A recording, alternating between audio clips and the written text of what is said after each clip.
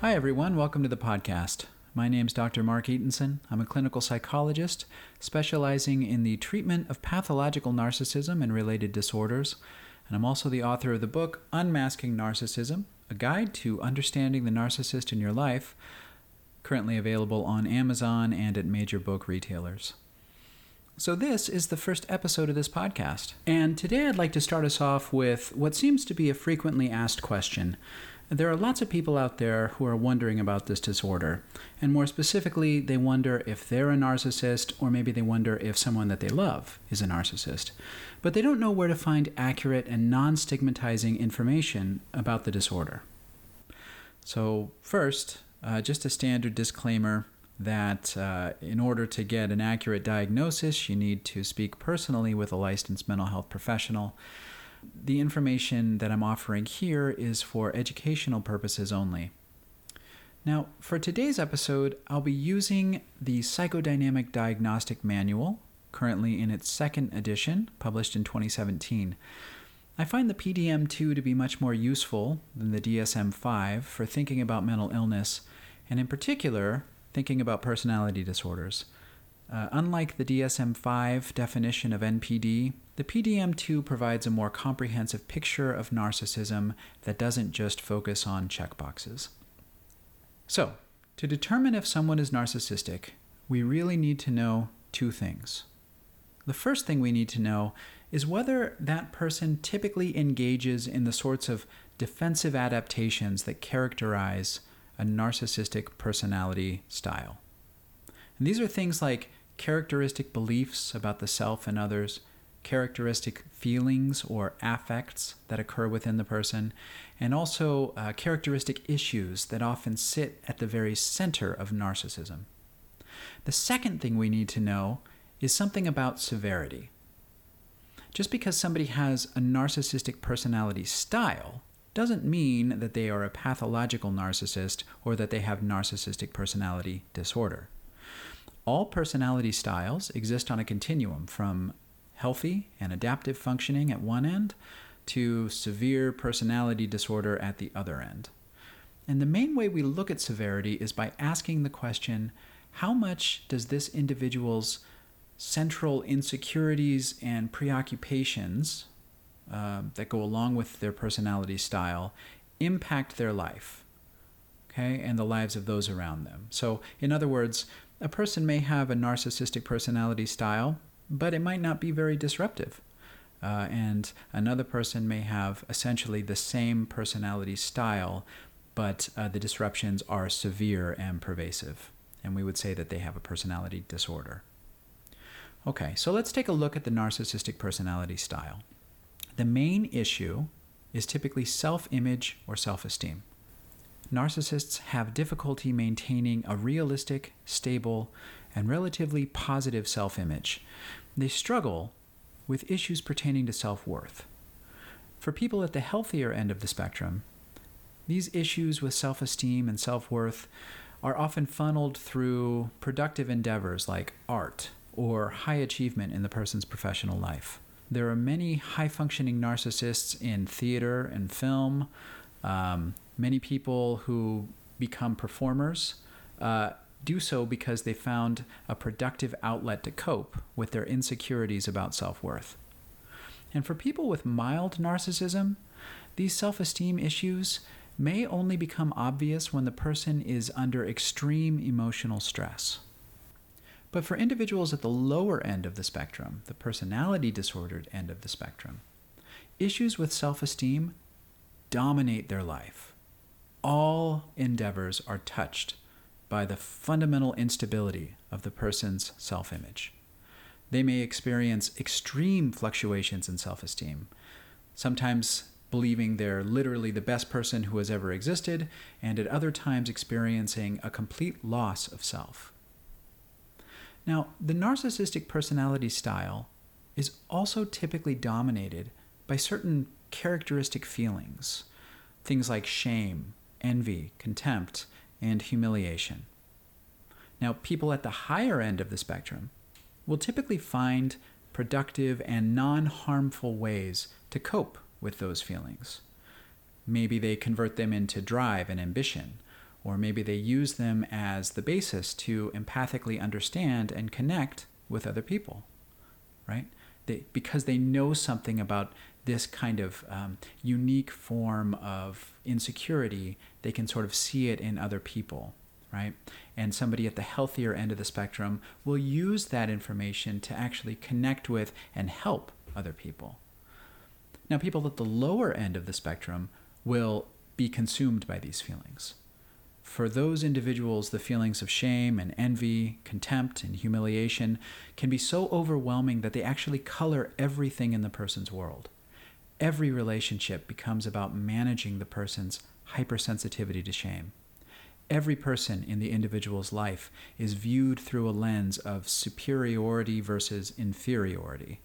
People are either better than the narcissist, in which case they're either idealized or treated with contempt, or they're inferior to the narcissist, in which case they're devalued and also typically treated with contempt. Now, people with a narcissistic personality style also tend to have certain central beliefs about the self, and we sometimes call these schemas. And these are typically unconscious. So the person may or may not be able to articulate them. They may or may not even be aware that they have them. But the beliefs nevertheless can be found underneath many of the person's behaviors. The most common one goes something like this: I need to be perfect to feel okay. At the higher end of the spectrum, this belief actually motivates high achievement. These are people who are never really satisfied with where they are in life, always striving to do more or to be better. While at the lower end of the spectrum, the personality disordered end, this belief becomes disabling. The person's unconscious perfectionism can be so severe that they are actually never able to live up to their own standards, and neither can anyone else. They tend to fluctuate between periods of unrealistically high self-esteem in which they sort of become aligned with their ideal self and feel like they are literally the picture of perfection, and terrifying falls into feelings of utter worthlessness. During such periods, when they're kind of at the bottom of the self-esteem scale, the person may actually be at risk of suicide. Narcissistic individuals also tend to have certain central beliefs or schemas about other people.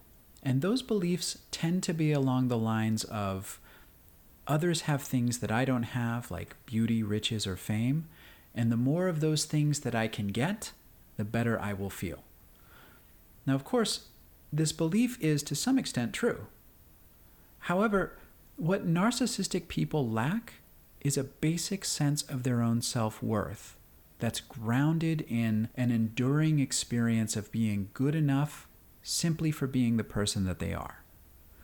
And this feeling tends to come from being loved, seen, validated, and accepted when we're very young.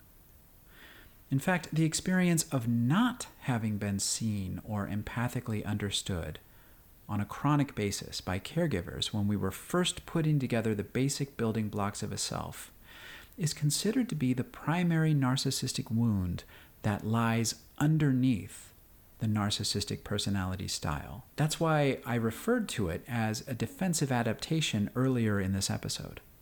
Like a tree that's kind of growing around an obstacle, the personality develops a structure to compensate for what was missing in early development. Narcissists tend to look outside of themselves for what they should be able to find inside of themselves. They perceive others as having the things that they lack.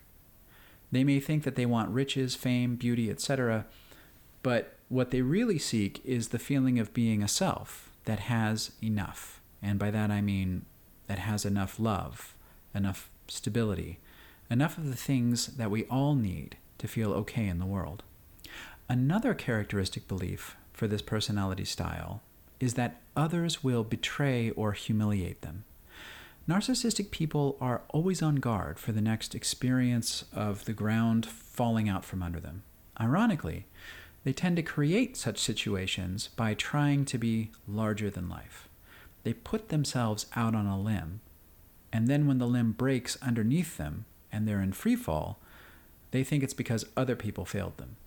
Now, at the higher end of the functioning spectrum, the healthier end, this belief looks like an ever-present distance that's kept from other people. It's sort of like a subtle but pervasive wall around the narcissistic person. They tend to only allow other people to get just so close before their automatic defenses kick in that are designed to protect the self from the experience of shame or humiliation. And at the lower end of the spectrum, the belief that other people will betray or humiliate them can actually look like abject paranoia. Finally, people with a narcissistic personality style tend to employ characteristic ways of defending themselves. And the main ones are idealization and devaluation. Narcissists tend to believe that they must be perfect to be okay, so they naturally see the world through a sort of polarized lens where things are either perfect or worthless. Just like a hungry person sees the world in shades of food and not food, or a thirsty person sees the world in shades of water and not water. At the higher end of the spectrum, this tendency may look like an artist who is filled with inspiration, but tends toward depression when their work isn't up to their own standards. High-functioning narcissists may be a bit moody or mercurial. When they're feeling well put together, this feeling tends to extend outward, and those around them naturally gravitate toward the person's charisma. But when they feel like they're falling apart, they tend to socially isolate or become hypercritical of themselves or the people in their lives. Now, at the lower end of the spectrum, this tendency to idealize and devalue takes on a more pervasive and extreme flavor, and we actually call this splitting. It's the tendency to view the self and other people in shades of black and white. People are seen as literally being perfect or literally being completely and utterly worthless. And this tendency to split also involves the person's self-image as well. At the personality disordered end of the spectrum, narcissists are actually an at-risk population for substance abuse, perpetration of domestic violence, and even suicide.